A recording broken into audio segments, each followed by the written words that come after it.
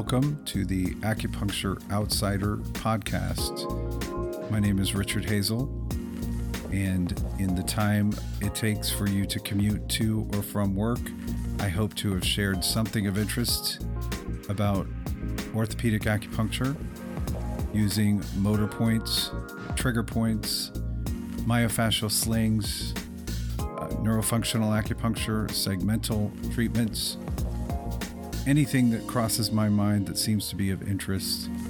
I hope you'll enjoy it.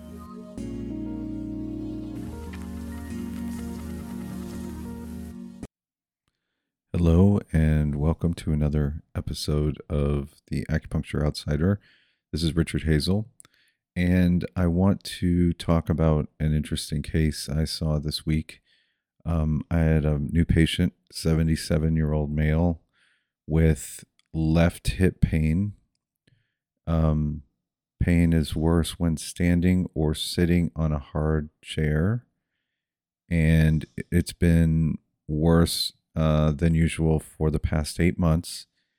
He had a hip replacement on that side a couple years ago and always had some underlying discomfort, and the doctors basically have been telling him that the pain is actually coming from his back, and he's in physical therapy for his low back pain. I didn't want to fill him with needles on his first visit, so I wanted to just focus on his hip, and we'll discuss his back in a future appointment. But he is in physical therapy for his back. His PTs think that his hip issue is muscular, and the hip surgeon, thinks that it's his back. So he has a lot of hip pain. Oh, I think part of the reason they think it's his back is because he can't do a straight leg test. Like if they just lift his leg even a little bit, it hurts his hip. So I think they're saying that means that it's really his lumbar area.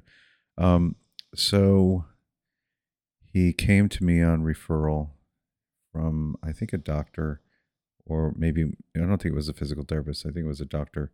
So he came in and he told me, his symptoms, and I was immediately thinking about the deep longitudinal subsystem, Andrew Fleming's myofascial slings, and the other thing that he mentioned, he said, when it gets really bad, I get testicular pain on the same side. So I was thinking, I already was thinking about the deep rotators on the left side, the piriformis, the gemellus muscles, and the obturator internus. And then once he said that about the testicular pain,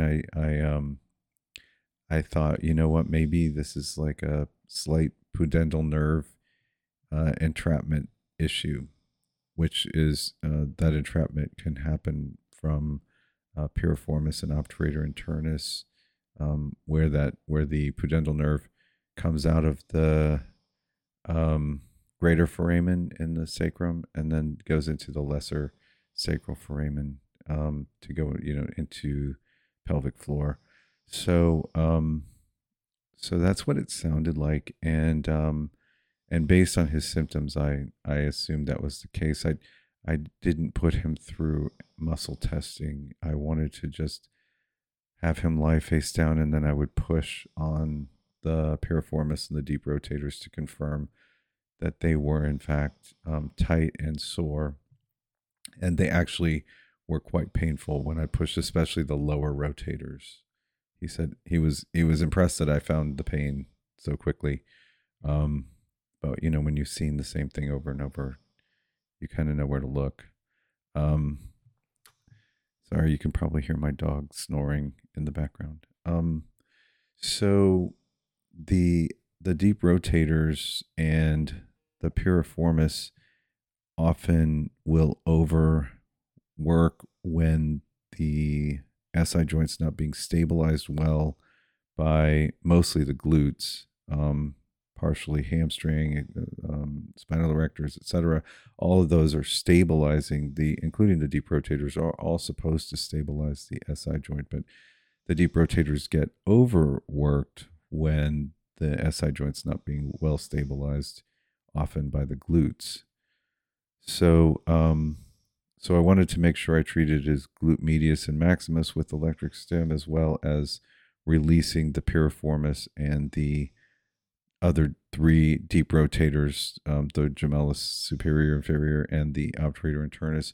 If you use Dr. Perotto's EMG book for point location, you'll see there's a really great, easy to find motor point for those three deep rotators that only takes one needle. So I had a total of 4 needles in his left glute area. I had the gluteus medius, gluteus maximus, piriformis, and then those 3 rotators with 1 needle. And I put electric stim on, and I had to kind of crank the piriformis and deep rotators up a little bit to get them to move better. But they did eventually loosen up. And once I took the needles out, I pressed on the same muscles in there, and he confirmed there was no pain there anymore. And then I said, okay, so how can we test to see if you really feel better? He said, well, I know one thing I could do. I'm going to lie on my back, and if I can't lift my leg, then it's not better. But if I can, I'll know if it's better. So he was able to lift his leg straight up to 90 degrees of hip flexion with his knees slightly bent, which at 77, I mean, that's great.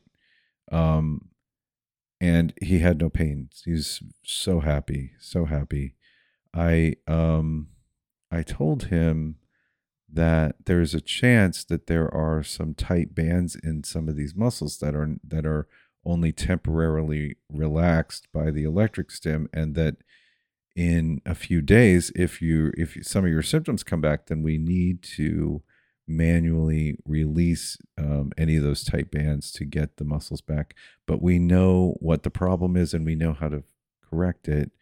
I just don't know if it's going to hold after one treatment, or if we're going to need 1 or 2 follow-ups. And he's totally fine with that. He was very happy walking out. He felt so much better. But I wanted to mention that case because I think a lot of people don't know about the myofascial slings that Andrew Fleming teaches about, for SI joint stabilization. And the deep longitudinal subsystem is so, so important when you're treating hip problems.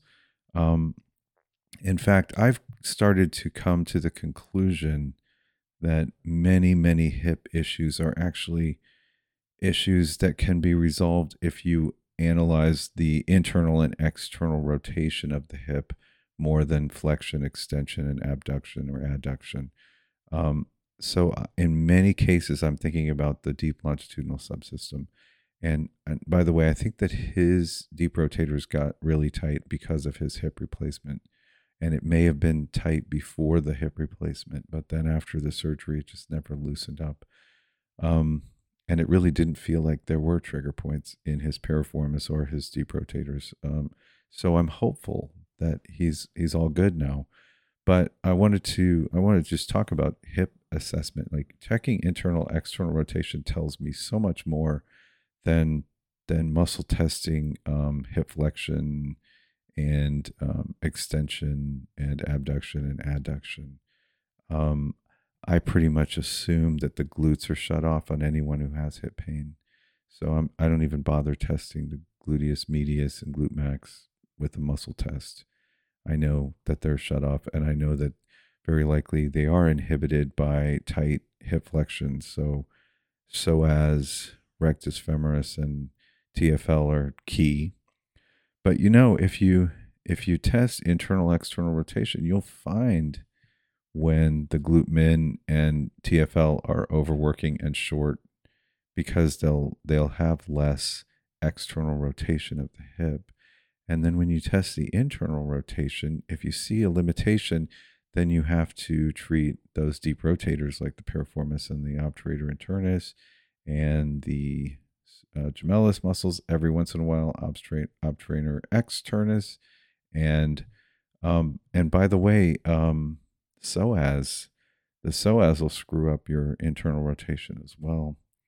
So really looking at it that way, and then adductors. If you're if you are improving the external rotation of the hip and you've treated the TFL and the glute min, and then you go back into an external rotation test, the patient may feel tension in the adductors because the adductors can put a bit of internal rotation on the hip. So that's what I mean by using internal external rotation to figure things out, because I already assume, because they're human, that their hip flexors are tight and those are inhibiting their glute max, and their glute med is going to get inhibited just because they're human. It's going to get weak. So I already assume I need to work on hip flexors and glute med, glute max. But then the missing link will be found in internal external rotation. If they have limited external rotation, I know that TFL and glute min are definitely part of the problem, and especially if they have pain over the greater trochanter, that's just a dead giveaway. And then I think about adductors. If there's some sort of groin issue, they feel some groin discomfort, um, or some sort of hip popping on the inside of the hip, then adductors and piriformis. I mean, adductors and psoas are definitely going to get treated. Um, but the other thing to consider, especially if this is a patient that you are seeing regularly, why not eventually get to all of those muscles just for their mobility, just to correct all that muscle shortening? Because everybody's adductors get tight, and then adductors are going to inhibit abduction, which would be like glute med. And then once glute med fails, then TFL and glute min are going to overwork for hip stabilization. So those are going to get tight. And then you've got, TFL putting you into anterior pelvic tilt and then inhibiting your glute max. The glute minimus is going to put some internal rotation on the hip, just like the TFL. And so what's going to correct that is going to be the deep rotators in the back, like piriformis and obturator internus and gemellus muscles. Partially glute, lower portion of the glute max can help to do that as well.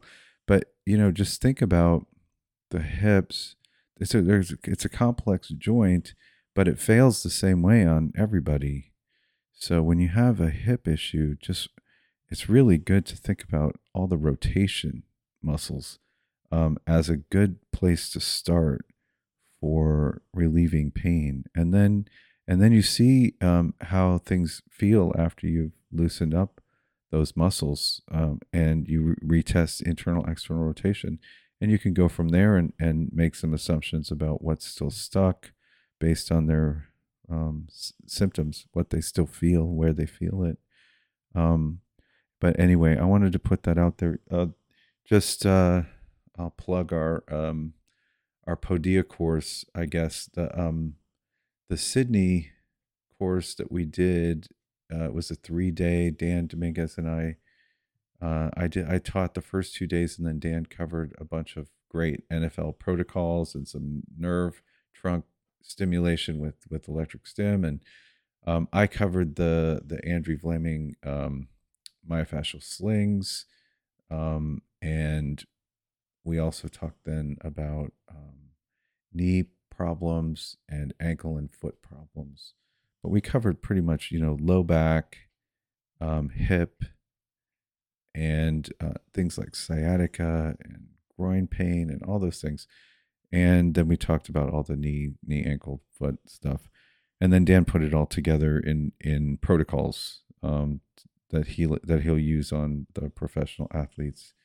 So that's going to be available on Podia very soon. I'm just trying to make it easily navigated, and it's a lot of video.